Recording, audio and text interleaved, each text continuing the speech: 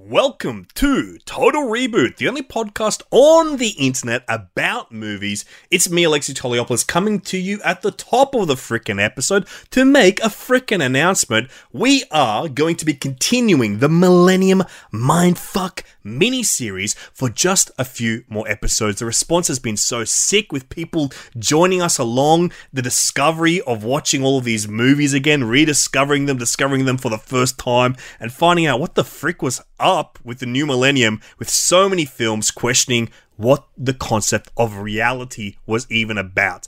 It has been so much fun diving into these movies again. We want to continue along with some more movies that we felt were essential to the experience of the Millennium Mindfuck. The next episode is going to be about a movie from a director that they like to call Peter Weir, but I like to call Peter Weird, because the guy got freaky with a little movie called The Truman Show. So next week on the podcast, we're going to be discussing the Jim Carrey dramatic turn in the classic reality bender, The Truman Show. Also, we want to hear from you guys what you think the essential movies in the Millennium Mindfuck saga are that we have yet to discuss on the podcast. So hit us up over at Twitter, Instagram, at This Is Alexi, at I'm Cameron James, at Total Reboot Pod, or patreon.com/Total Reboot, or the Facebook group if you're a Patreon subscriber, and let us know what you think the Millennium Mindfuck movies are that we need to do before we wrap things up on the podcast. Next week on our Truman Show episode, Cameron and I will make a cool announcement about some cool new things that we are working on with the podcast. So stay tuned for that. Next week on our Truman Show podcast, we'll be making a cool announcement. In the meantime, enjoy this episode with our closest podcast family members, with Joel Dusha and Joel Zammit from Sans Pants, Plumbing the Death Star, Baseless Speculation. We love these guys, and this is a very fun, weird discussion about a crazy movie called Vanilla Sky.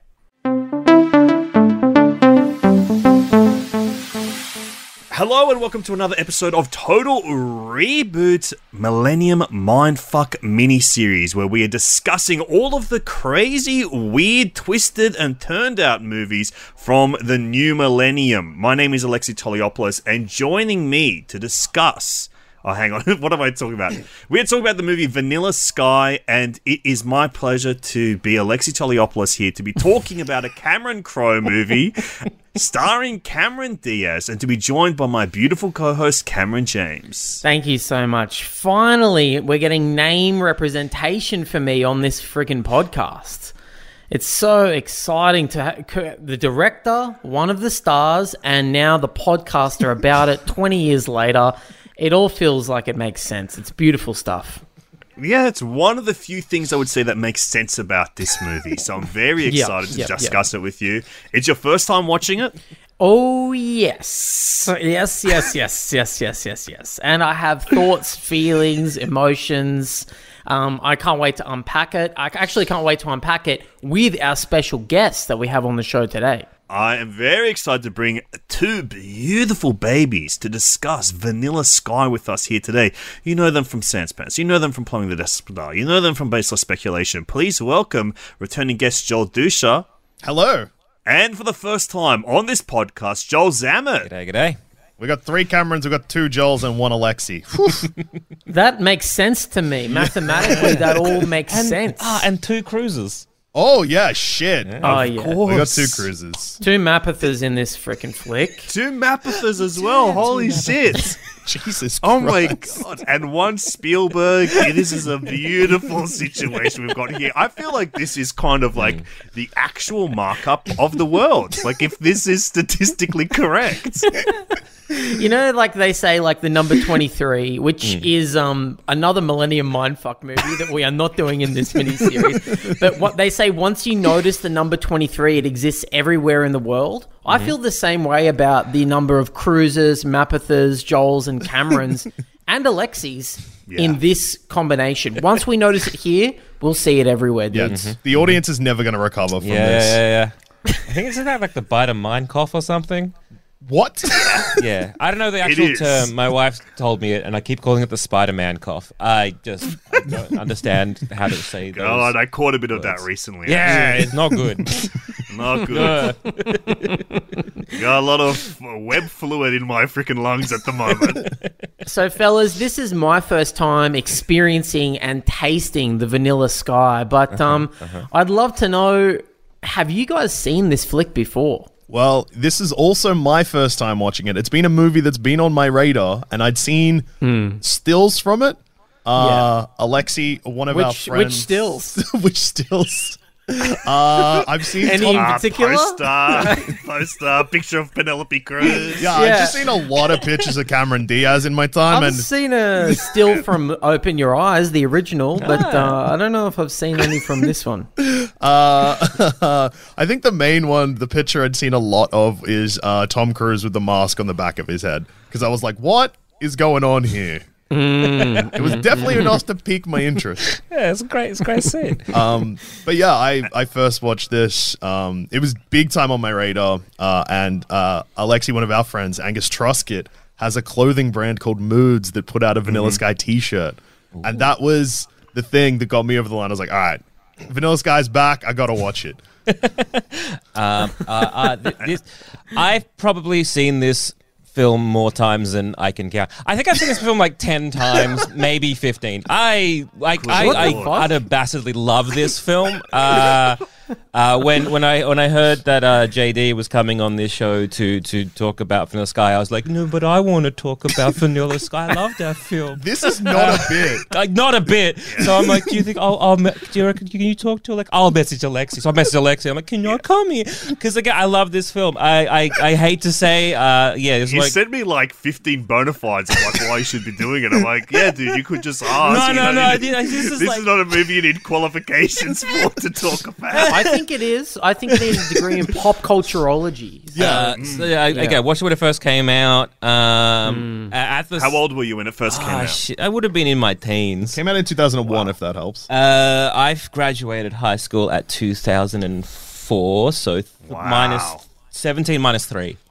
So 14 to 15. Yeah. Well, you're making us do maths on this fucking show now? Come on, what the fuck? Just tell us your age. I don't know how old I am now. It's not making it a riddle.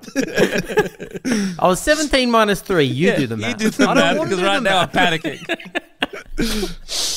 Were you like interested in this type of movie? Because it was like we're talking about this as a genre cycle of these kind of like mind-bending weirdo movies that came out around this time. Oh yeah, of course. Were you into the Fight Clubs? Yes. Were you into this kind of shit? Oh yeah, I was an absolute little fucking idiot, absolute shit kicker of a piece of shit. Yes. I adored these films. Like I loved Vanilla Sky so much that in I think I told you, Alexi, in a drama piece. So I did year 12 drama. I based a whole, like, we had to do a whole monologue, and like the final exam and that kind of stuff was based around like Noah Taylor's character from Vanilla Sky.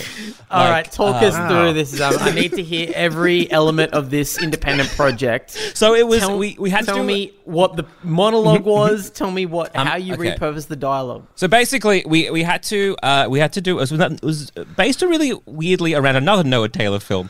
So this was by our beautiful drama teacher, Mr. J.T. Thompson, Mr. Jordan Thompson, I think, or Thomas. Jordan Thomas. Shout out to Jordan Thomas. Jordan Thomas, you beautiful man. I bet he still remembers this performance. There's some things I fucked it up. That was good. So it was, I think, what's the one where he goes to, I think it's like a mental institution where he puts on a play. Is that Cozzy? Yeah. Cozzy, yeah. Yeah. So the whole concept, and again, I don't know how on the nose this might be now, but...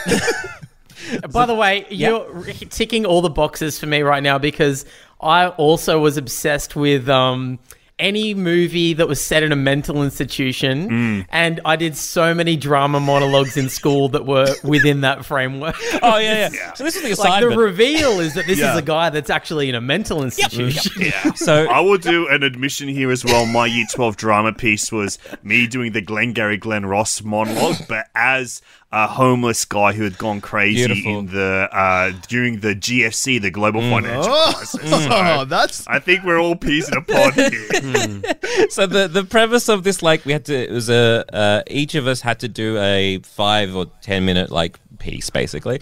And it had to have an overarching narrative that combined us all. And of course, the teacher was like, hey, okay, so it's going to be basically you're all patients at a mental asylum and you're all not basically dealing with reality. So you all have to do something which is, I guess, a disconnect from the reality they're experiencing. I would go out on a limb and say that based on that premise given to the class, that the teacher was also big into millennial mindfuck films. Yeah. I reckon this guy was a 12 Monkeys fiend.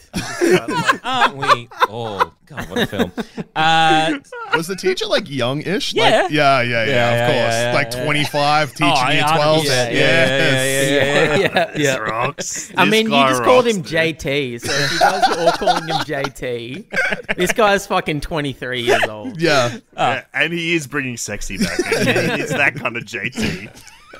So we did that. So my whole thing was based around just like someone disconnecting from reality and just come again. Year 12. So I was quite young. So like 6. I turned 18 at the end of year 12. So like 17. Yeah, we know how old people are there. So- You don't need to do the riddle this time. Like we're good. So thinking what I think was cool, so Hell trying yeah. to sell someone a fictional person as well as a fictional life. When you told me, Zamet, that you did a monologue for Vanilla Sky, I presumed that you did the Cameron Diaz monologue where she talks about getting cummed in 3 or 4 times by Tom Cruise. Gotta mean something. I swallowed your cum. That's actually a very, I will say, that particular monologue moved me in the movie. Yeah. Not your one, Zamet. That one. Yeah. I felt nothing during your performance just then. Cameron was counting down minutes and seconds as you were performing for us. You left me feeling cold. You left me feeling unengaged. I would like to say, Joel Zama, don't take Yep. that on board. Cam is clearly, I can tell, seething that he didn't have exactly the same idea when he was in year 12 doing his drama performance. I'm really annoyed that I didn't do that. Yeah. I did fucking Shakespeare. Oh, that's not Pussied out. I mindfucky did at all. I did an Iago monologue, but great monologue. But still, it was no. I wish I'd taken the leaps that you took. Yeah, right. We never. Again, I went to a very bad school with no funding for the arts, so I wish we had be like, hey, do this monologue. No, a lot of it was like, make up your own, make up a story. Go on, yeah, you can figure it out. I'm 17 and know the world. I'm 17 and have great ideas. So it's fair to say that this film was important to you then. Is it still important to you now? That's what I want to know. Well, having not watched it for a good, probably since I was in high school, and then watching it again. You told us you watched this movie 12 times. This was all within 2-3 years. Yeah. Love this film. Did you see it at the cinema? Yeah. How many times do you reckon? At least not once. Okay. Yeah. But it stayed with you. And then the moment it hit VHS? Oh, yeah. No, DVDs were a thing then. Yeah, it would have been DVD. Yeah. Yeah. As soon as it came Of out course, at my local... first DVD was Godzilla 1998, so that's how I know. Mine was Shrek, Gladiator, and American Pie. Mine was Rockstar, God. the Mark Wahlberg classic. Wow. I'm obsessed with that movie. I love that movie. I love Is that film so much as well. The band There's that he joins is Steel Dragon. I think that's the name of the band. Yeah. I had that album downloaded, listening to it on repeat. I always say that my two favorite bands are Steel Dragon and Stillwater, which is the fake band from Almost Famous. Nice, Another nice. Cameron Crowe classic. Yeah. I would tell you this. I saw this movie on VHS when it first came out for home video because my mum rented it. And I remember vividly watching this movie and just being like, what the frick is going on? Because I would have been under 10 years old watching this. Yeah, not a great film to watch under the age of, I want to say, 14. I think it was the first time I learned about a lot of things in this movie. Probably first female nipple I saw outside of the family. You always remember the first nipple you see outside the And the family. last. The last. Yeah. I was like, perfect nip. Let's not go further down. Let's see how they go. Leave them a bit of a mystery for me. Let but that linger. I would say I saw this movie once then, never again until very recently. In fact, I rewatched it when it came up on the new 4K version came out. And I was like, you know what? I've never stopped thinking about this movie since I was 9 years old. and I'm desperate to see what it is. And I've always had a line in this movie in my head where Penelope Cruz says, "I'll see you in another life when we're cats." Yeah, I almost got that tattooed on me.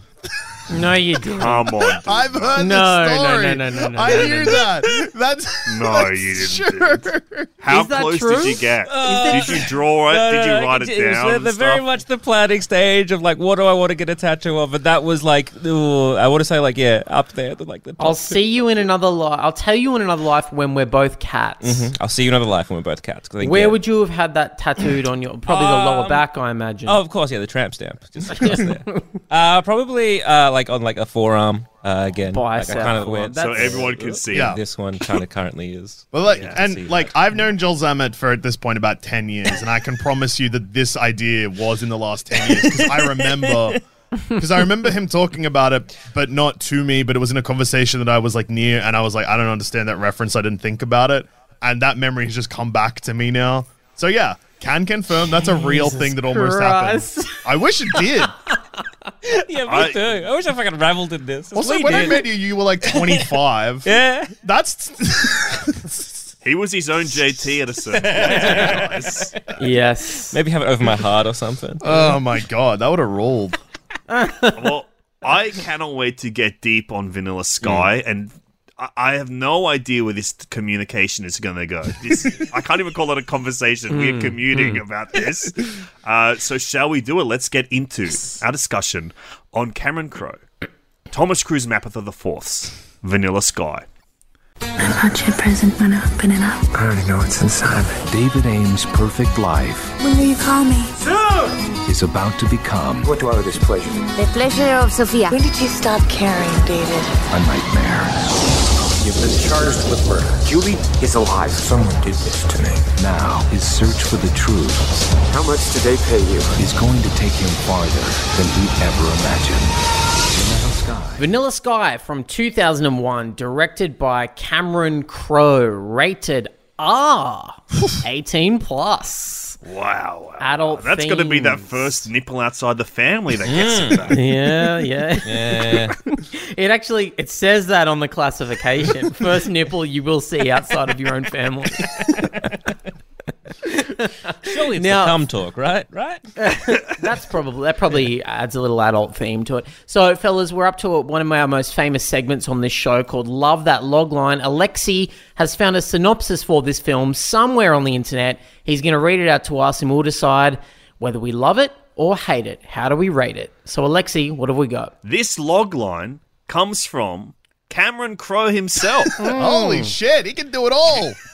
This is how he described the movie in his production notes, and this is longer than I usually do for long lines, but I Okay. couldn't resist with A this. log line from production notes from Cameron Yeah. Cruz while he's making Vanilla Sky. I'm fucking strapped in. Yeah, I think I know this one. Oh no!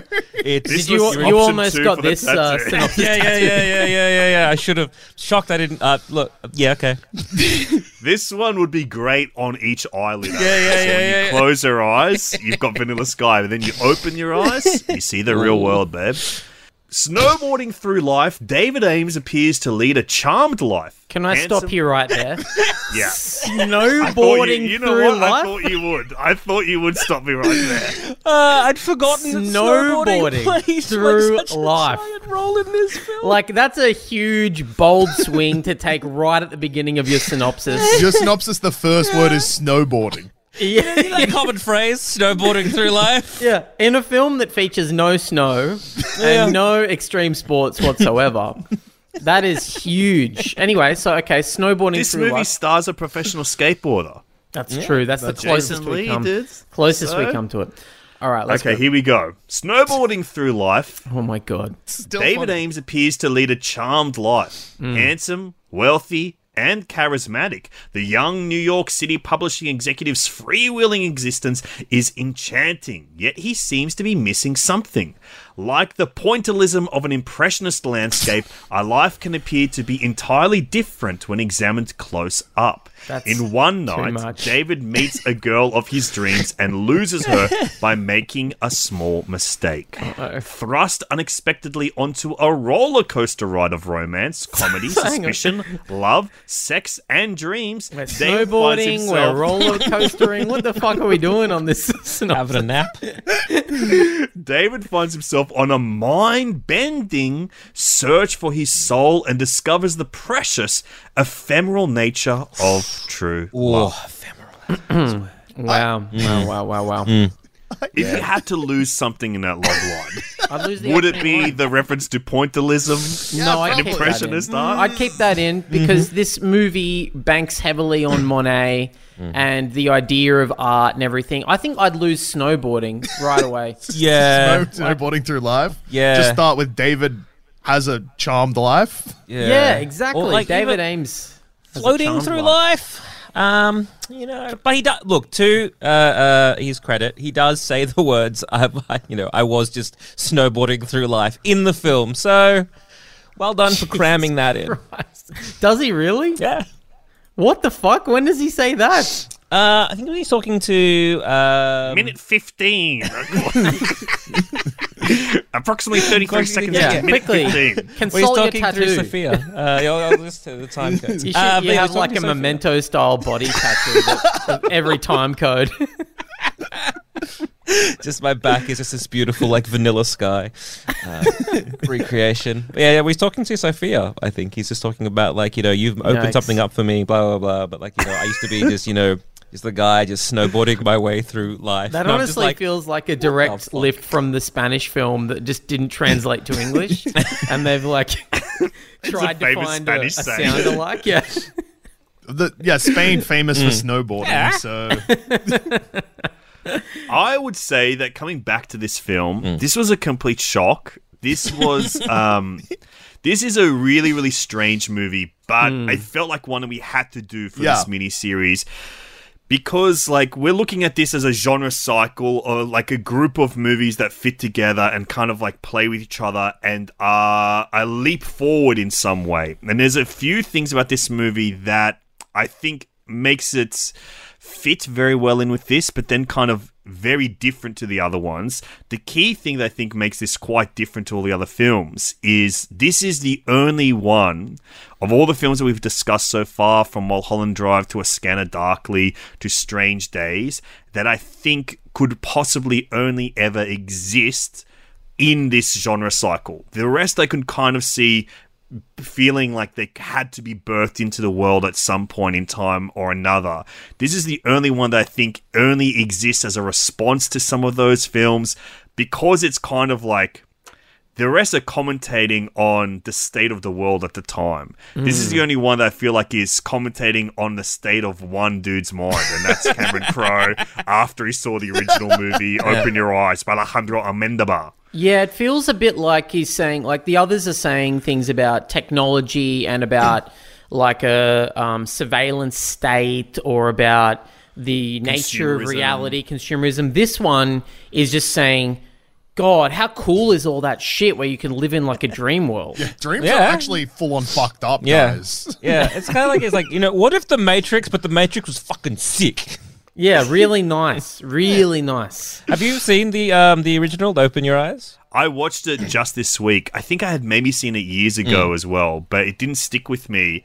And I quite like the original, but I think I do prefer Vanilla Sky because there is something really that it captures very uniquely about like the dreaminess of the world that it creates. And in unique ways, in like the way that it uses pop culture in like that Carl Jungian kind of symbolistic way, especially through its music, that I found like so dreamy. And I gotta tell you, Zamet, you'll be happy to know, I was absolutely enchanted by this movie. Good. Until I rewatched this, I felt like I was snowboarding through life. Yes, my life appeared to be charmed. But when I watched this, I felt like I truly understood something about the ephemeral nature of love. And what did you take from it, Alexi? What did you learn about the ephemeral nature of love? That love is fleeting, yet it is beautiful, much like the paintings of Claude Monet and the album covers of Bob Dylan. I just don't buy this. I don't buy it. I think you're just saying buzzwords. You're just repeating things from Cameron Crowe's synopsis. I don't know were you actually moved by this film? I don't know if I was moved, but I was so excited by it because I think it's a really, really, really strange movie. And I don't think I ever credited with how truly strange it was. And especially grouping it in with these batch of movies, one thing that we've come back around to a lot is that these are Gen X filmmakers going up to the next level and making something really big to try and speak to like a wider generation of people. And this one is really weird because I think there's a lot of commonalities between this and Richard Linklater and A Scanner Darkly in his work. This actually is the second Screen Ages graduate that we've had doing one of these movies. Linklater Dazed and Confused. This guy was Say Anything. And both of those guys are kind of like Gen X, boomer cusp guys. And a lot of the stuff that they do deals with like boomer culture and boomer popular culture through like a kind of Gen X perspective. But I feel like the difference is Cameron Crowe's not speaking to anyone but himself almost with this movie. He's made a movie for him. Yeah, audience of one. Well, two, me included. But audience of one. But, I know. Yeah, I kind of agree with you. This is a beautiful kind of story about, yes, love is fleeting. And it does have this weird kind of, it's a very teenager perspective. I think I watched this at the best time you could watch it as a teen, because it is basically like what a teen kind of imagines what love might be or should be, which is this kind of like, I just saw someone across the room and the world stopped and now everything is about them. And I'm going to be this like witty, charmy piece of shit guy to be just like, oh, I've got a stalker, you know, blah, blah, blah. But like, I don't know, it is very dumb, but I love it. I think that, like, I watched this at also the perfect age, 30. I love movies like this just because, like, I also adored Vanilla Sky, and I haven't seen Open Your Eyes, but I think I will like Vanilla Sky better solely for one thing, which is it's always wild to see huge movie stars take on roles like this that are like full-on psycho. Like Tom Cruise making Mission Impossible 2, going straight into Vanilla Sky. Like going through divorce at the same time. That's a powerful energy that I think is absolutely captured on film here. Yep. Oh yeah, shit. He made Eyes Wide Shut just before that. Yeah. And then Minority Report after, I want to say. Yeah, Jesus right after. Christ. So many good huge Tom couple Cruise of years for Mr. Mapother. Yeah. I like you, Dusha. I'm like very intrigued by watching a movie star, particularly a blockbuster movie star, commit so wholeheartedly to something mental. And Tom Cruise is known for doing this and kind of always has been. He's the guy who'll go deep and go huge on these sort of like committed roles. I just don't know if he was the right guy for this movie. And I love Tom Cruise. I'm a big fan. Same. Big apologist. I think he's awesome. Same. I just don't know if I would ever call his style of acting naturalistic. And I think for this type of story, I would have benefited from connecting emotionally to the lead a little bit more. I think I would have liked to have felt that I was watching an authentic human being rather than a mishmash of Phantom of the Opera, Hunchback of Notre Dame, Frankenstein's monster, and fucking every other huge Tom Cruise performance at the time. Jerry Maguire. Like, it's all being smashed together for me in a way that doesn't feel... I just couldn't fucking connect to this guy at the end of the day. I kind of... As I was watching it, I was kind of fan casting in my head who would have sold this movie better to me. And I kept coming back to... And I don't know if this is because we just kind of watched The Matrix recently, but Keanu, I thought, would do a really undersold, nice, earnest performance where I'd kind of buy him in both the crazy and the dickhead and the sensitive, sweet guy. And also, this is a swing. I'm aware of how much of a swing this is, but Will Smith. Whoa! I was kind of like, I could buy Will Smith in this. I could see him. I think I like Will Smith a lot more than I like Keanu in this role. When did Sweet November come out? What's Sweet November? No one's ever heard of this movie. What are you talking about? The fuck is Sweet November? Can I make a guess? Movie? November 1999 or 2000? I've never heard of it. Sweet November. I'm pretty sure it's Sweet November. It's Keanu Reeves and Charlize Theron and Jason Isaacs. Yeah. It has 700 reviews on Letterboxd. No one's seen this movie. You don't ever seen Sweet November? Maybe I haven't seen Sweet November. The premise, because that's where you have the opposite popular culture intake from the rest of the world. I'm going to tell you. Like Sweet November, from memory, it's a romance. It's a romance film 2001? with Keanu Reeves, and I'm pretty sure it's about a woman who has cancer or a terminal illness, and she starts dating like people for each month or something like that, and she dates Keanu in the month of November, maybe.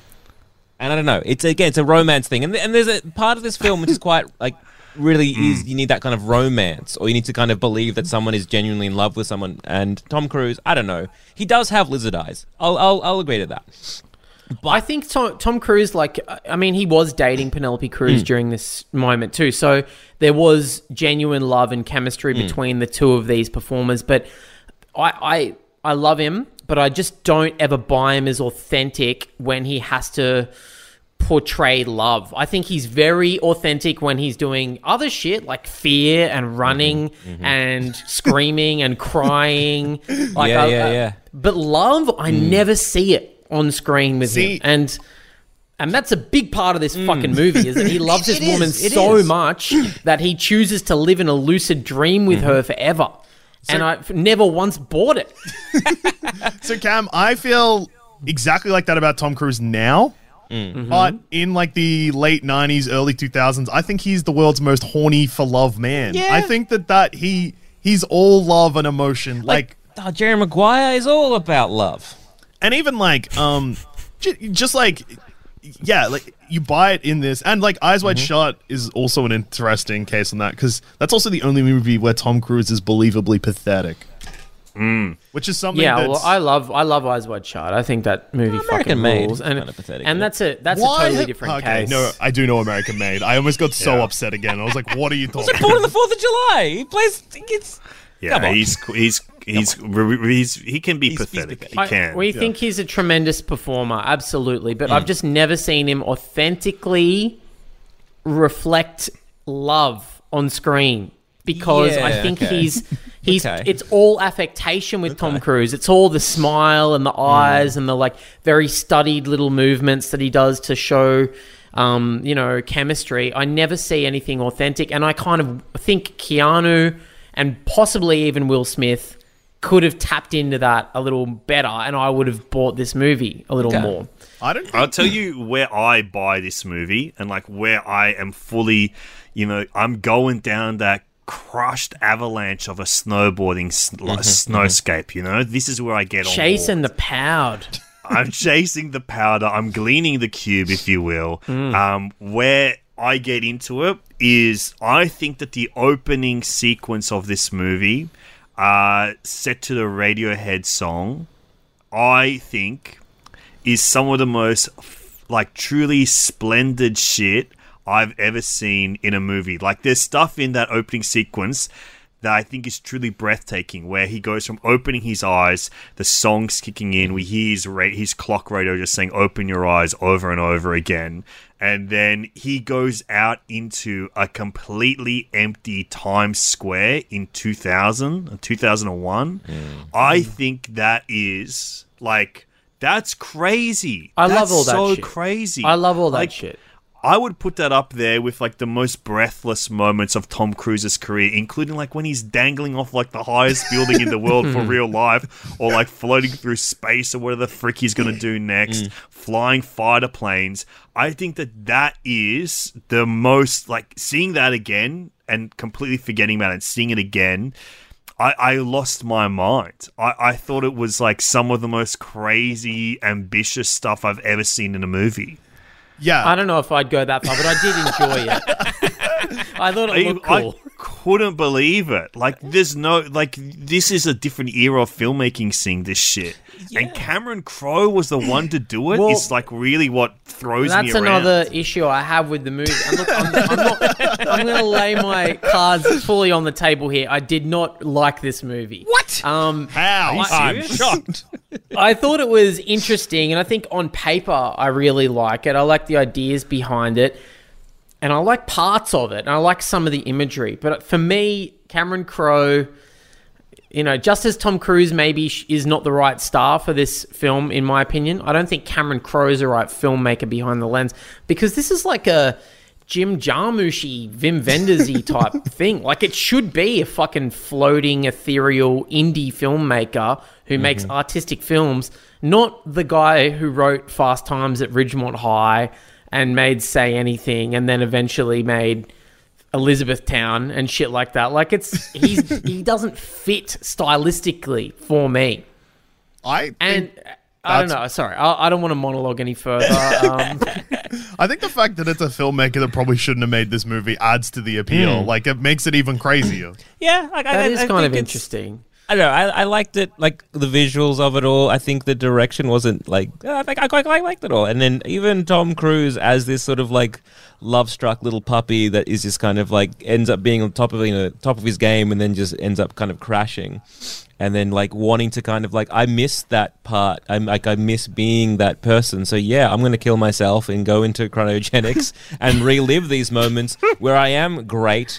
And that everything did turn out good for me. And then suddenly he's like, deep down, no, you're a piece of shit. And so my subconscious is constantly attacking me. Tom Cruise sells that to me, I think if I'm like Tom Cruise, top of the fucking game, but everyone's like, he's like, yeah, it was so good back in like, the 90s and 2000s, he was the top of his game. I still think he's great, but a lot of people do not. And so I can imagine that, Tom Cruise easily selling it. And deep down, I reckon Tom Cruise kind of hates himself. I honestly I don't think it's that deep down. I think that if I found out that Vanilla Sky happened to Tom Cruise for real, I wouldn't be surprised. Yeah. Yeah, he got Vanilla Sky'd after the divorce with Nicole. Yeah. Like, yes, replace Cameron and Diaz we're with Nicole all Kidman. living in his Vanilla Sky lucid dream. Right? Oh, fuck. He's putting there like, when you find a cure for divorce, wake me up. Okay? When you find a cure, get me out of here. I quite like him in this movie because there is like this element to it where the way this character begins is the classic Tom Cruise, Jerry Maguire type, like absolute cocky, kind of professional, bit of a wunderkind, super talented, huge lifestyle type of guy. And I feel like that's very Tom Cruise. Yeah. So I think like the descent after that, there's something in that for me, in like seeing the like archetypal Tom Cruise movie star role be turned on his head to become like the man in the iron mask, to become freaking Quasimodo, or semi-modo. He gets quite up there with his ailments in this movie, and I think that having like truly the biggest movie star, that's why I'm interested in your Will Smith theory as well, Cam. I think there's something in having the biggest movie star in the world have like this facial reconstruction where he's like had this severe damage to his face, and seeing one of the most recognizable movie star faces be off kilter is interesting. And I think that's why Hitch works so well with Will Smith when he eats that shellfish that he's allergic to and his face puffs up. That's why I think that works so well. Yeah, I mean, as far as my Will Smith thing there, I was thinking as a producer, like obviously you got to put a big name on the poster. You got to put a big, beautiful face up there. And Will would sell tickets, but also Will is capable of tapping into something emotional. But, we can't talk about the would-bes, could-bes, should-bes of this film. We have to talk about who we were given and who was cast. And I love Tom Cruise, but I've said what I have to say about him. How do we feel about the other performers in this film, though? I love Cameron Diaz in this, and I think that they also cast her like a totally different character from what Cameron Diaz would be playing at this time. Like having her as because having someone that's like a bit deranged but like very attractive, fine, but they go so far with it that you're like, whoa, this is like legitimately a terrifying performance. Yeah, I love her in this. I'm a big Cameron Diaz fan. Think she's one of the greats and kind of unsung too, you know. And her in this, I mean, I didn't know anything about this movie. All I remembered was in the trailer at the time, the car crash. I remember that, and I remember the image of him with his stupid prosthetic mask on in the but it's not stupid. It's awesome. You said great prosthetic. The still that piqued my interest. Yeah. And you're calling it stupid. Okay. Yeah. We all wear prosthetic masks out there in the world, and Tom Cruise is one of the few to admit it. Yeah, That's true. We all have a Tom Cruise mask, right? She was, God, she's so good in this. And she starts in sort of, like the start of the film, she's sort of doing almost a late 90s Cameron Diaz type role where she's just the bombshell, the dream girl, you know. But to see that unravel, it was such a great performance from her, really. Yeah. Like, I buy it. It felt emotional. It felt like she was scared of how far she was going as well. I really love that whole sequence. And she's so good in the role that, like, at first you're, like, kind of on her side. You're like, Tom Cruise is being a piece of shit to you. Stop just fucking this girl and then being like, oh, whatever. Like, but then, obviously, it goes a bit too far. Yeah. I wouldn't recommend trying to kill someone for that. No. I feel like that kind of, it did need a bit more time to breathe in that regard. Like, it kind of went very much in terms of, like, he's sleeping with her to almost the next day he's at the party, being like, my stalker is here. quick. And it is... Just to let you know, Zami, you don't need to say negative things about the movie to impress us. You're allowed to love the movie. Still a 10 out of 10. I don't care. There's minor little tweaks here and there. You'd be a flawless film. But yeah, it's the kind of thing where he's like, I kind of wanted that maybe to breathe a little bit more. It's the kind of like, you know, having her be like, us seeing basically that this guy is, he just kind of, like threw away like a bit of used chewing gum, as it were. And kind of have that a bit more justified. It's so interesting with this movie to only be like from Tom Cruise's perspective, that you don't see her from any other angle or just like see a moment of who she really is. I think that I would say, I agree with you guys. I think this is like one of the best performances of her career. It's the best performance in this movie.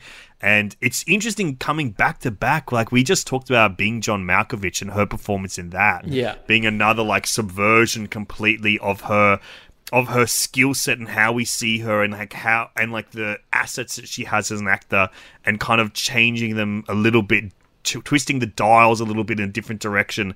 This one is, I just think she's using a completely different skill set. Yeah, I've never seen it before from her.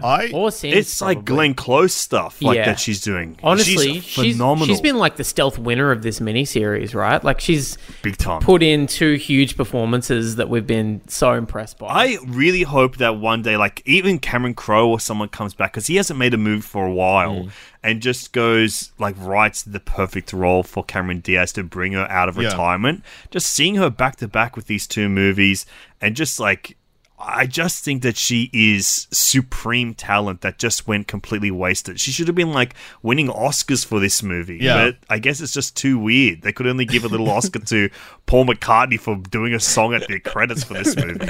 I wonder if look, Cameron Diaz I reckon will end up out of retirement, but I reckon it'll be a Charlie's Angels related movie.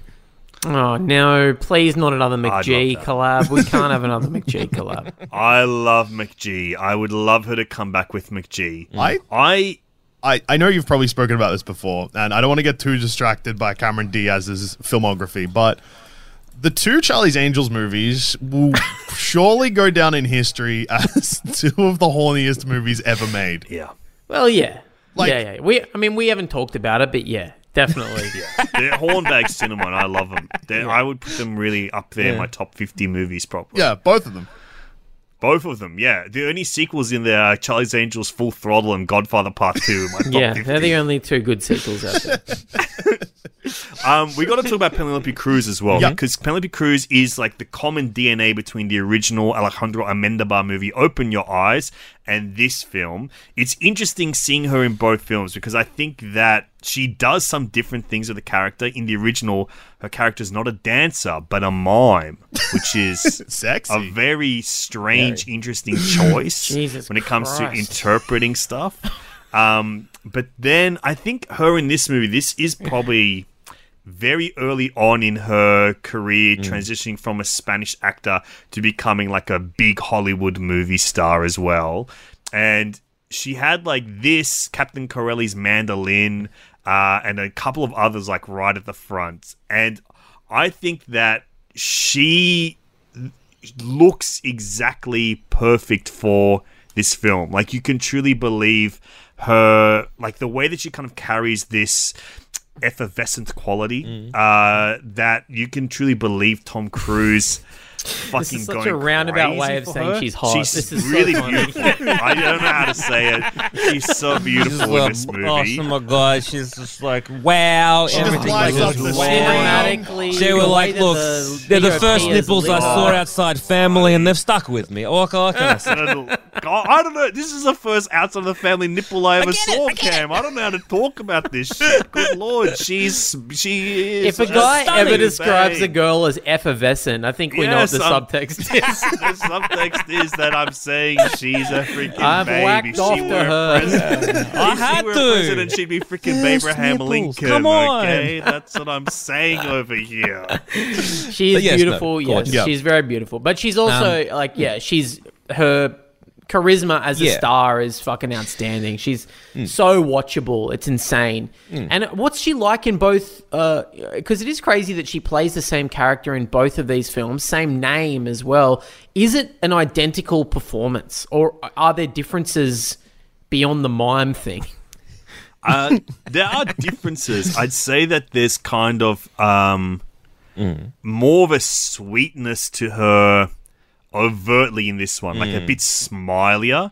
There's she's a bit more of a slight sadness or sorrowful quality in the original. But I don't know. I think I prefer her in the original than into this one. Like, she's just like, she's in Spanish language. She is probably like the best actor in the world. And then, you know, there is difference when you have to translate and like, you know, be in not your native language. Truly, as a Spanish actor, she's like the fucking number one for me of all time. And then, you know, she's just good when she's in English. It's interesting because, like, I don't know how often this happens, but it has happened a few times in history where someone has reprised a role through a remake or through a reboot or whatever. And it always does my head in a little bit. There's always part of me that's like, how do you capture the magic that you captured the first time around? Like, it's like theater actors are trained to do this, but film actors aren't. They just let that shit go. And I often wonder, is it just like you're playing the greatest hits from the first time around, or are you able to bring something new to the role? Surely it would be more of I had a crack at it last time. Maybe I wasn't happy. Give us another go, and I'll see what I can do with it. One thing I'm curious about with Open Your Eyes and Penelope Cruz's performances, do they play her younger in Open Your Eyes? Because there's like 6 years difference, and for an actress, that's like Hollywood treats that like fucking 30 years. Not really. No, they don't. I think Open Your Eyes is a little bit younger skewed. Oh, sorry. I and they think just that make he's everyone more. a bit younger. The lead is a bit more of like a young playboy Yeah. rather than a Yeah, guy I think he was like in his 30s. Because he's In his Christ, 25 yeah. in the original, as in like the main character is like 25 okay. playboy, whereas in this he's like 33. I'm turning 33, and I'm like, oh, it's great to watch this as I'm older than Tom Cruise. That's nice. Yeah, God, that was let's give away a little Oscar for the Christ Year as a concept. I think that this is one of the great Christ Year conceptual movies that's ever been. Yeah, we love the Christ year. Anytime a film deals with the Christ year, I'm gobsmacked. I think, wow, you guys did it. You had the balls. You had the balls to deal with faith. You had the balls to deal with martyrdom. Good on you. You did it.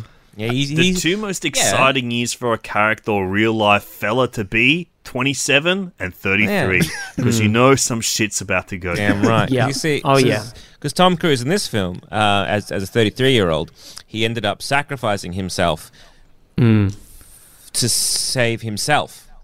Yes. Dies for his own So sin. you're getting it. Dies. He dies for his own sins and is redeemed for them immediately. Yeah. He's both Christ and Christ's followers. Yeah. It's actually really beautiful. And a little Judas mixed in. A little bit of Judas. Yeah. He's poor. Yeah. And kind of God as well. Yeah, he is a little bit of God. He gets... Noah does Taylor have that tells him he can control. be God in his own lucid dreams. So Yeah. Yeah. The performance by, is it Kurt Russell at the very end? Where he's just like, I'm fucking made for your entertainment? Surely that's right. I can't. That's bullshit, right?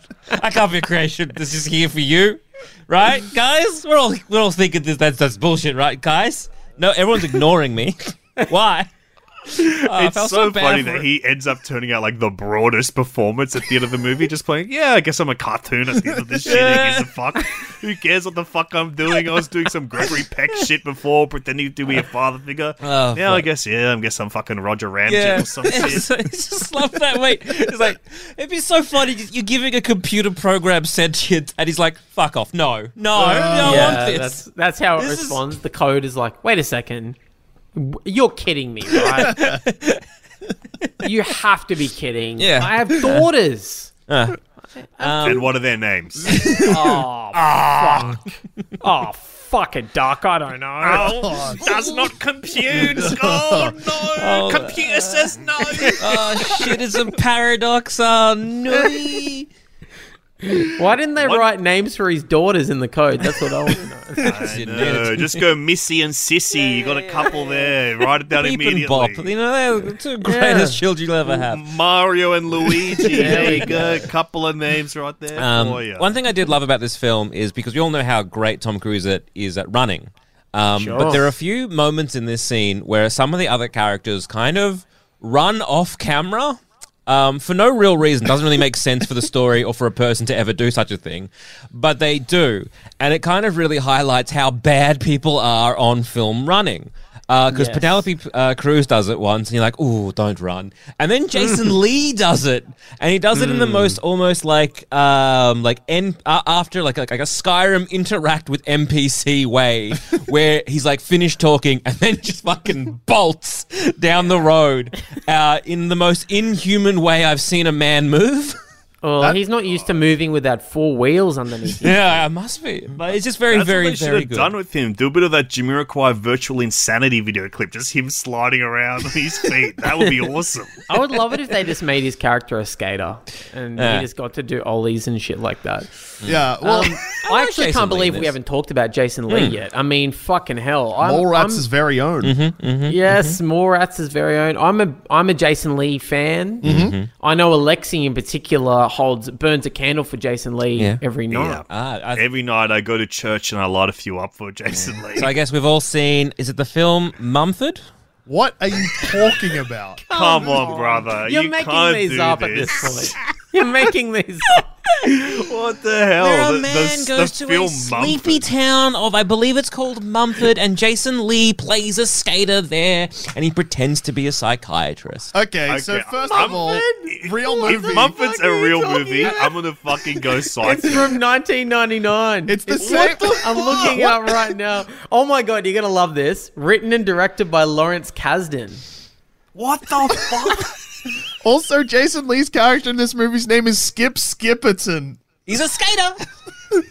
Oh my god. Can I please don't tell me Jason Lee's top build. No, he's third build. He's third build. But Who underneath Billy Crudup or some shit? What the fuck's going on? Here's some other cast members for you that you're gonna love. Jason Ritter.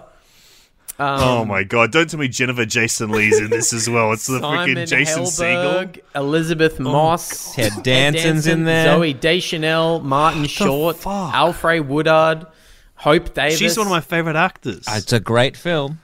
I've got secretions coming out of every pore of my body learning about this fucking alternate reality that Joel has fucking merged us with right now. I feel like I'm waking up from a fucking lucid dream. So you just like join the podcast and go, oh, by the way, there's an alternate IMDb that I use that has different movies on it. This Mumford on Letterboxd has 86 reviews. Come on, dude. Get out of it. Get out of town. Mumford. I mean, I watched a lot of films in high school. Well, it seems like between mostly the year around 1999 and 2001, you watched make-believe movies that turned real. Did you make a wish or something? You're like, hey, I wish these movies I imagined were real life now. Yeah, so see, when I killed myself and then hopped into the cryogenic free, I basically imagined all these beautiful films. Lord, to go to the video store, did you have to fucking jack yourself into the Matrix? had to put a fucking needle in the back of your neck to get to the All video of these store. movies- Jacked into the Viewersk universe, and then you can watch movies made by Lawrence Kasdan that star Exactly. fucking Jason Lee. This is crazy. Zamet's favorite movie is Terminator 2 Judgment Day starring Sylvester Stallone. Anyway, Wow. Mumford, great film, good performance by Jason Lee. No, that can't be true. There's no way. One of his I love Jason Lee. There's no way he's good in that movie. He plays himself, I can only assume. I think there was actually I watched Enemy of the State recently. a real Tony movie. Scott. That's Tony one Scott people have heard of. movie. Yeah. Yeah, that's so, real. So, Zamet, in our timeline, Yeah. Enemy of the State stars Will Smith. and yeah. It's directed by Tony Scott. And Jason Lee has a small part in that. And I'd totally forgotten how fucking cool and good he was on screen at this era, you know, where he's like in the Kevin Smith movies. He's popping up in these big budget things. I think he fucking rules. I want this guy to have a renaissance. When are we getting the Lee Naissance? Well, I think Jason Lee would have been, and again, in terms of like, you know, your fan casting, I think if they almost had switched the roles around, I think Jason Lee would have done a really good sort of Absolutely. main character in this. And I like thought really about held the whole that thing. too, but this movie would not have gotten the budget to do anything they wanted to do. Not in at the back all. third of this movie. If only Mumford had pulled in $200 million at the box office, we could have maybe seen him get, highlighted to the lead role. Well, yeah, he doesn't. I mean, Almost Famous was before this. Yeah, but But he's like but he's- six building. Yeah, he's very, very much not. and then he kind of just becomes Dave from Alvin and the Chipmunks for a while. Oh, actually, And Earl, He's come Earl. on. and Earl, He's and Earl. Earl. Forgetting about Earl from My Name Is Of Earl. course. And then you've got to remember that a sequel to Mallrats is meant to come out in the next year or two. Yeah, that's awesome. Twilight of the Mallrats. It's going to deal with COVID. Thanks, Kevin Smith. I love My Name Is Earl, by the way. I think it's a show that I really, really love. And it's awesome that not only is he the titular character, his character sang the title. Yeah, you go to EarlCon every year, right? And Yeah. I go in, I dress up as Ethan Suplee every year for Melcon. One thing that I really want to talk about in this movie, because I think it's the thing that really sets this apart and what makes this film most like a Cameron Crowe I know movie. what you're gonna say. I know it. I just know It is, of course, the music. Yeah. I think that this, and this is also what really sets it apart for me from the original film. The original film just has like a great score. This film has a great score by Nancy Wilson of the band Heart, who is Cameron Crowe's wife at the time. And also, it has like truly, I think, like spellbinding for me use of popular music and a mixtape quality Yeah. that feels so dreamy, like really interesting song selection. And that always feels like Tom Cruise is fucking pressing play when the song hits. And I think it's a rare time where needle drops work in a very dreamy way. Cam, you're a big music guy. Does this music fit into like your wheelhouse? I love all the songs on this soundtrack, but I will tell you this. In retrospect, once the movie's over and you're kind of aware of what you've just watched and the idea that we've been mostly watching a simulated reality based on this character David's dreams and his memories of pop culture and the music that he likes, I think the soundtrack makes sense then. But as you're watching the film, before those twists have been revealed to you, I found it incredibly off-putting. And I'll tell you why. Because there's one scene in this movie where he's having sex with his girlfriend, and then she turns into Cameron Diaz, and he keeps fucking her, but he's like laughing and he's going crazy at the same time. And That's how I imagine Tom Cruise actually has sex, by the way. he's like, it's like that shot where it's like a POV shot where we are the girlfriend being fucked by Tom Cruise. Yeah. And he's like cackling maniacally and going, what the fuck is happening? While he's still thrusting. Yeah. And the music changes like 4 times in that shot. It keeps jumping between songs almost as if someone's pressing skip on an iPod. And I honestly, as I was watching, I started losing my fucking mind. Because I was like, what is happening? There's no way that this is like... I think this is a bold choice, but I think it's making me feel insane, and I don't like the way this is making me feel. that was the intended, I guess, what it wanted from you, Yeah. really. I guess it was the intention, Yeah. but I hated He's where it landed. And then there's the other bit where he's screaming and running through the office while I think "Good Vibrations" by the Beach That Boys was is the playing. funniest. That rocks. That was I couldn't when the handle penny it. drops, and just like the good vibrations come. You're like, I don't remember this as a musical choice, but if I was to, I wouldn't have chosen this one. I love that song, and but it just honestly made me feel insane. It felt like, you know, when like you're making student films or something, Yeah. and you just drop in like any popular song as the score or soundtrack. That's kind of what it felt like to me. Well, speaking of feeling insane, Yeah. Cam, when I watched this movie, the soundtrack, one of the needle drops in this, gave me one of the most unique and fucked up feelings watching a movie I've ever had. Because ever since I was in high school, and like this is a very like high school conversation of people being like, "Oh, what song do you want to play at your funeral?" Sure. Oh, I loved this. I always Yeah, was yeah. like, "Ladies Thought and about death so much back yeah, then. it was deep. It was the late 2000s. Yeah. Fucking the Black Parade had come out. Everyone was all talking about that. That's all we spoke about as teenagers. We heard Welcome to the Black Parade once. We're like, fuck, we're going to die. We should start planning for it now. We're 16 or whatever. Anyway, I'd always been like, all right, so Spiritualized, who are like a UK shoegazy, noisy rock band. They have an album I love called Ladies and Gentlemen, We're Floating in Space. The title track of that song, the title track of that album, Ladies and Gentlemen, We're Floating in Space, I was like, that's my funeral song. So I've been saying this since I was like 16.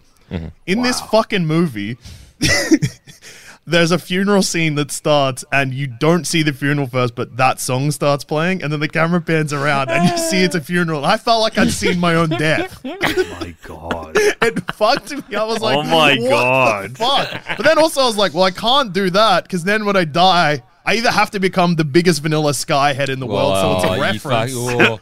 Well, look, if you come for the king, you better not miss. All I'm saying, okay? I honestly think you're overthinking your own funeral, dude. I don't think you need to build your whole personality around Vanilla Sky now. So that just when I to die- justify that one Yeah. song yeah, choice. yeah. But yeah, because it's like it's not like an unheard of song. It's one of those albums that like music critics fucking loved, got like 10s and stuff when it came out, and it's got Cameron like Crowe types. yeah, but it's also not a song I expected to just hear in a movie I was watching, especially about a particular that scene. Also, when I was talking about it being in a funeral, Vanilla Sky would have been out for like 6 years, so I'm like, did I see part of that? Maybe. Did it You impact probably me? did. Yeah. On the tally at some point, late at night. I had the same experience, but I always fantasized about screaming and running down a hallway while Good Vibrations played. Yeah. And now I can't do that. Screaming out, tech support. Now, I gotta tell you this, Dusha. You just said like, oh, in this movie, there's like in the funeral scene, there's this song that plays. I watched this movie twice in the last month. I've seen it once before. I got no fucking idea what you're talking about. I don't remember this funeral scene. This movie is so crazy and so weird that you just in depth describe something that happens in it. I have zero memory of it. There's no recollection coming to my mind at all. I know Mumford more than I know this funeral scene. That's you know what? I have a feeling the more we talk about this movie, the more I think that if I revisit this in a year or so, I'll probably totally change my tune about this fucking movie because like I'm just looking through the soundtrack now as well, and there's so many fucking great songs in here that I just forgot you hear glimpses of. You hear for like 5 seconds. There's Porpoise Song by the Monkees, which is the theme from this wacky film they did called Head that Alexi and I have seen. There's some U2 in there. There's some Dylan, Joan Osborne. Like, it's truly... I feel like I won't forget this movie, and then maybe when I revisit, I'll realize I'll unlock it in some way. But for now, all I could think of was I just wish that... like Johnny Greenwood from Radiohead did a score for it or something, and the whole thing was consistent. I feel like I'd be more sucked into it in that way if there was some consistency to the sound of it. Just on Johnny Greenwood and I guess Radiohead, choosing everything in its right place for the opening of this movie is a pretty big swing because Kid A had only been out for like 6 months at this point, and like at that point, everyone was like, "This album is so fucking freaky. I think I hate it." That's how I felt when I first heard Kid A. So like, because like it's not and like now this I was- love it. yeah, it's probably my favorite Radiohead album. Yeah. But yeah, like to put that song in so, like there was not really that much time between it. That's also a pretty big swing. That's he so would've been interesting because I kept thinking it's a little on the nose to have everything in its right place. But now, if you look back at context and realize that people kind of hated this album too. Yeah. It wasn't like it was a beloved song or anything. No. That's and crazy. the film is basically scored to it. Like that opening sequence is scored to the pacing of that song. It's so weird because I will even say this: I don't even like Radiohead. I don't listen to them.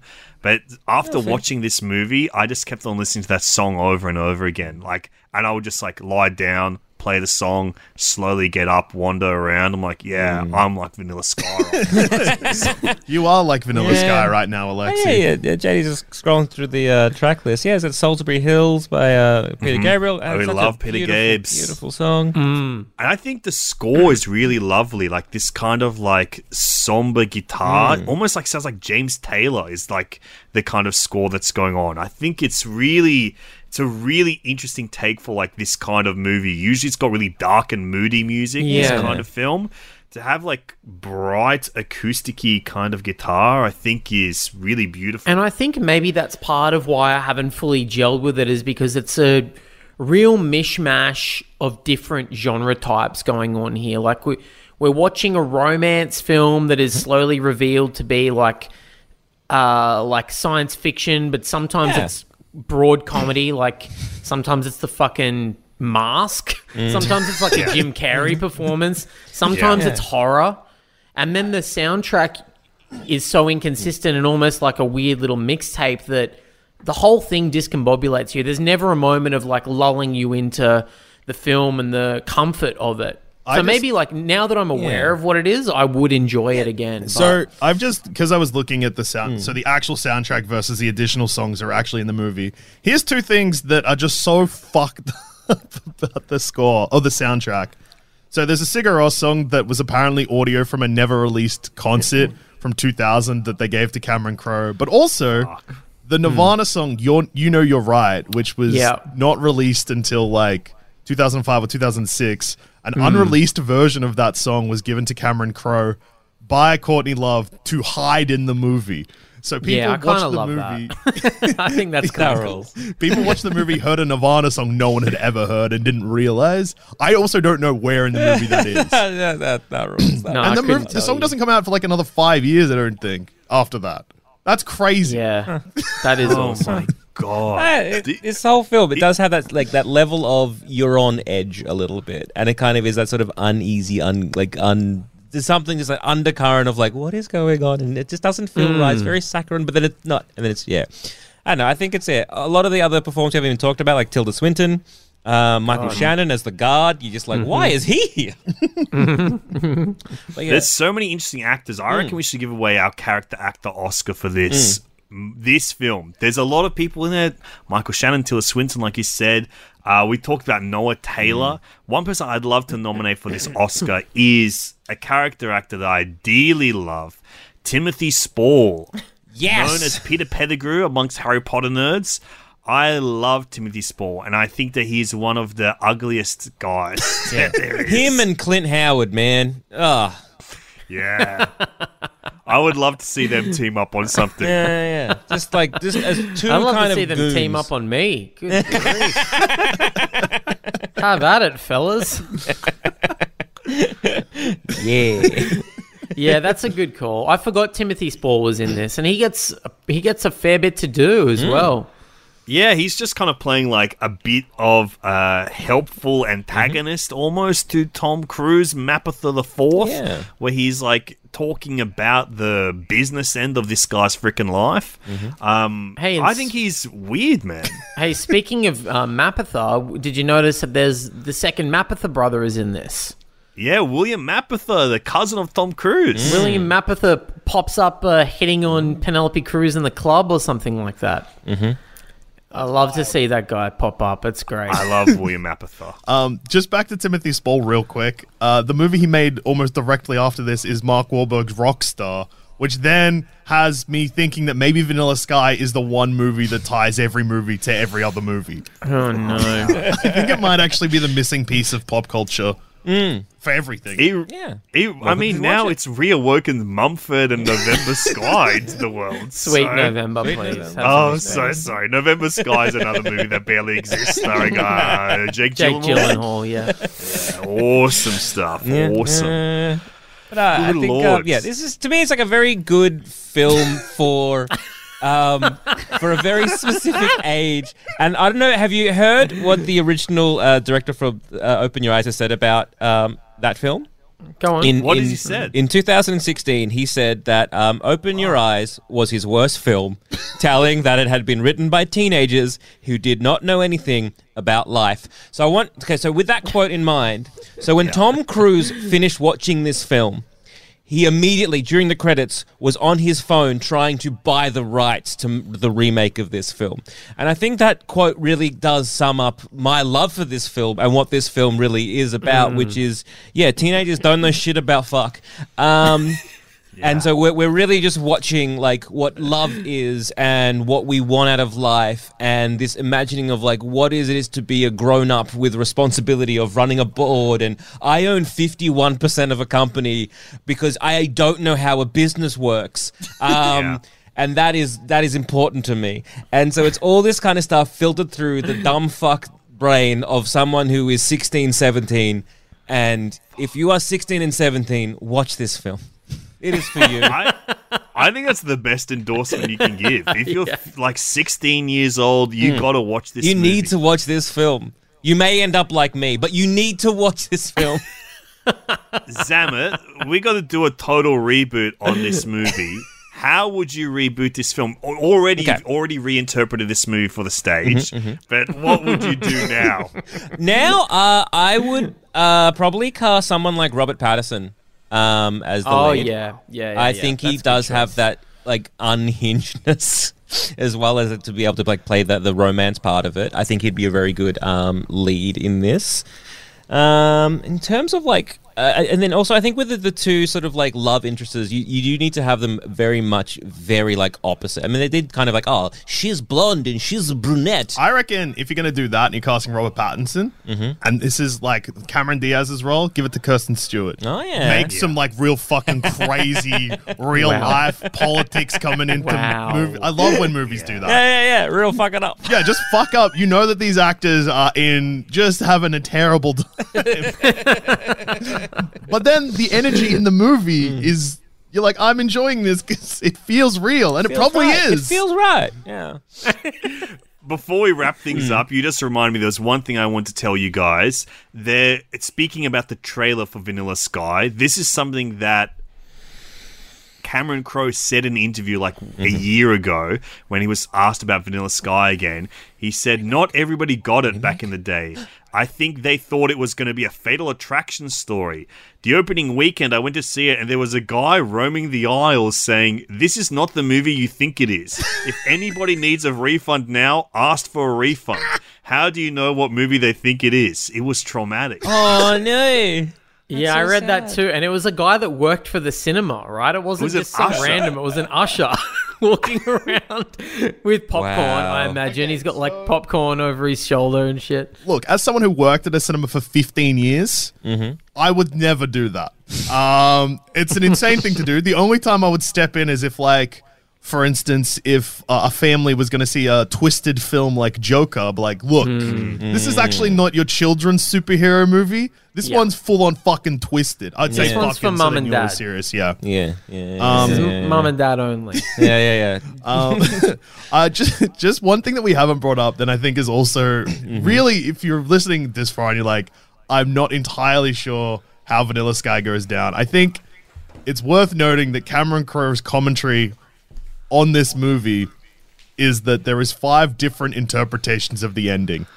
So when the director is saying there is 5 different interpretations of his own ending, that's illegal. It is illegal. So can you go through the 5? I read one of his interpretations. And one of them is just like, one interpretation could be the whole thing's fake and it's a dream. It's like, every movie's fake. Doesn't he every say- movie is a dream of some guy. He says one of them is like the whole thing could be Jason Lee's writing a novel, and this is what the novel is about. Yes. When there's interpretations of movies that are that, where it's like, okay, well, it could just be this thing that I don't hint at for barely 1 second in the movie. I'm like, well, congratulations, fucker. You made the worst movie you could possibly fucking Just make. like the Joker. It could be Yes. just a dream.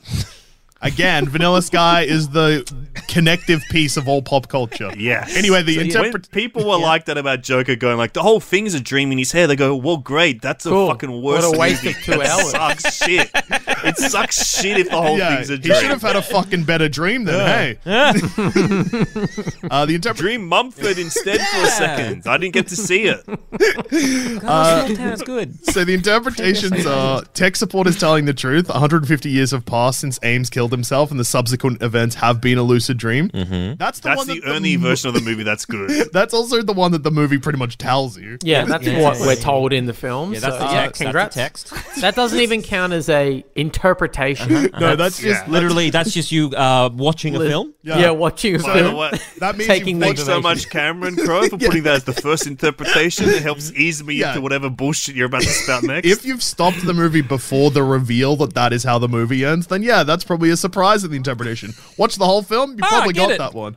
Yeah. Interpretation 2. The entire film is a dream, which is evidenced by a sticker on Ames's car that reads 30th of February 2001.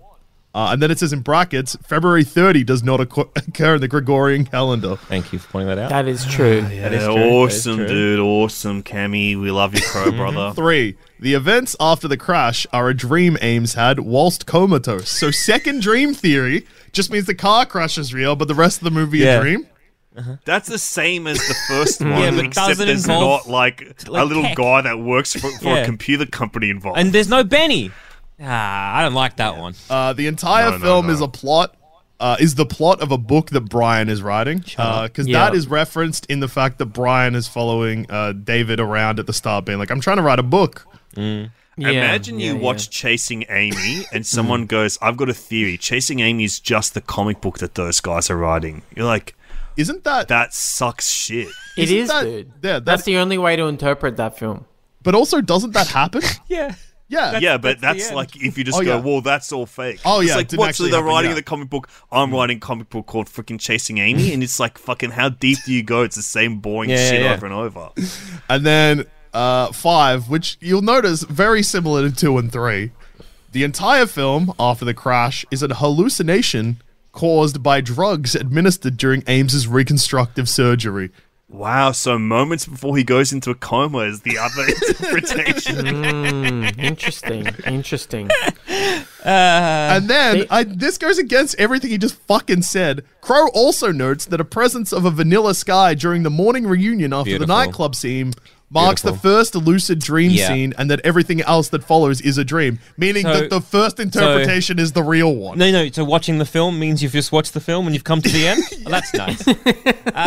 But Yeah, okay. that's Cool, like, cool, cool, cool, cool. that's actually the movie. Yeah, yeah, he yeah. has the same interpretation 3 times. He's stretching to go far. That's very My good. interpretation is Wow. that all the, at the end of the movie, how the screen goes black and all these names come up. Yeah. My interpretation is that those are people that worked on the film. Yeah, And that's interesting. and that's like a little list of what they did on the film and stuff like that.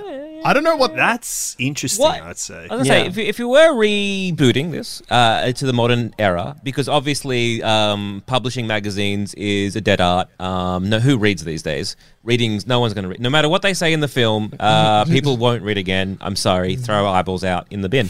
What I guess, what profession would you have? Our I guess reimagined David. We've had him as a playboy. We've had him as a publishing giant or an inheritor of a publishing giant company. What is the sort of modern day era equivalent? Tech. He'd be Like a in tech bro? Yeah. Yes. I think you make him a movie producer. Oh, and then you can also And he's making a movie called Vanilla Sky. yes. Oh, and one of the interpretations is that the movie you just saw is actually the movie Vanilla Sky he's making. But then also in the movie it says that the movie he's making is the Vanilla Sky from 2001. Yeah. So we get like a de-aged Tom Cruise in the background as like one of the actors. Yeah. It's good. And then like maybe the character's name is like Cam instead of David, and then like, towards the end of the film they call him Cameron Crowe. That's really good. I really like this reboot. Yeah, I think that's awesome. That's how I choose to interpret my life from now on. I don't know what's happened after watching this movie and then doing this podcast. I think that Vanilla Sky is probably my top 10 movies of all time. Oh my god! No. Good lord. I think it's good. I love it. Yeah! Top 10 films. I honestly don't want to do anything today except rewatch Vanilla Sky. Yes, and then open your eyes. Maybe I'll rewatch it. I'm like, okay, I just got too excited thinking about how it's chaotic actually this really movie good. is. There's a whole scene nightclub. He puts the thing back of his head. He's got two faces. Yeah. It's good. He calls the bartender a bitch. Then they have like shots with each other. It's great. It's official. The film is great. We loved Vanilla Sky. Guys, thanks so much for freaking joining us on Total Reboot. No problem. Anytime. Can't wait to watch Mumford. Of course, that's what you guys are here to promote is Mumford, the 1999 Lawrence Kasdan movie. Yep. You guys, of course, have got everything behind Sanspants. So much great comedy, podcasting stuff. But you are about to do a little tour in the UK, right? Yeah, we're doing I think it is a London tour of several shows in London. Yeah, so we're actually, one of the venues we're performing at, tying it back to music, is somewhere, so it's Leicester Square Theatre. Which is where the Clash debuted London Calling. Yeah. We are gonna, I guess, do the worst thing that's ever happened in that venue. Yep, it's gonna be a live episode of Plumbing the Death Star. There is if you're listening to this and the show hasn't happened yet, there probably is a few tickets available, and if it's sold out, sorry. Yeah, and if it's already happened, either the tickets they're selling out like hotcakes, or it's gone real bad. So either I'm sorry you missed out, or please buy some tickets. So good to have you guys back on the podcast. We love you very much. Thanks for joining us. No problem. Anytime. Yeah. I'm gonna go rewatch Vanilla Sky now. Maybe live it. Good lord. Good lord. Give us a report back. See you later, guys. Next week on the podcast, like I said at the top, we're going to be discussing The Truman Show from Peter Weir. Great movie, Jim Carrey, cannot wait to get into it. And also, if you want to hear more from Cam and I, subscribe to the patreon.com/Total Reboot. If you want to see Cam live, he's got some show dates coming up. The links to tickets and stuff are in the show notes for that. And also listen to my podcast with Jen Fricker, Lived It, where we just talk to the Byron Bays. If you're into docusoaps and reality TV dramas, if you're watching Byron Bays on Netflix, we talked to some of them, and it was like entering a whole new world for me. It was such a fun chat, so weird. Check it out if you're into it. And also, stay tuned for some more Millennium Mindfucks coming at you in the future. And until then, I'll see you in another life when we're both cats.